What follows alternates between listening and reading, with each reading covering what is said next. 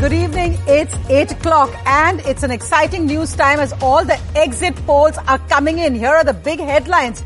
As Gujarat ended voting today, a poll of polls shows that the BJP is projected to sweep Gujarat.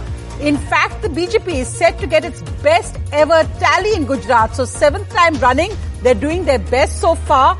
The Congress collapses but way ahead of AAP. It's a disappointing debut for AAP in Gujarat according to polls.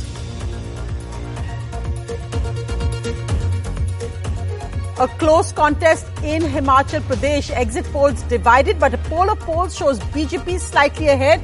So could the BJP beat the anti-incumbency trend? It's a close fight. Again, no show by AAP in the Himachal polls.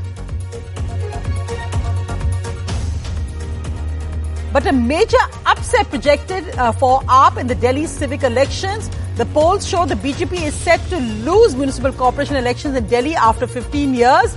Ministers, chief ministers of the BJP all campaigned here, but they can't beat Kejriwal in Delhi. In fact, Delhi's civic elections, the only silver lining for AAP in this round. Gujarat voting done. The BJP immediately shifts focus to Mission 2024. The Prime Minister addresses all office bearers as Rajasthan, Karnataka, Madhya Pradesh key elections next year. Meanwhile, Rahul's yatra is also in a key election state, Rajasthan. The Congress says it's about ideology. We are not an election-winning machine.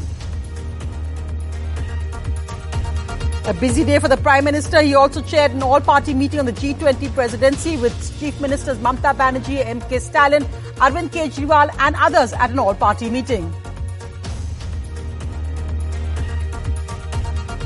The German Foreign Minister in India, Indian Foreign Minister Jaishankar's sharp retort to German media on India importing Russian oil, pointing out that coal imports from Russia to the EU are 50% more than India.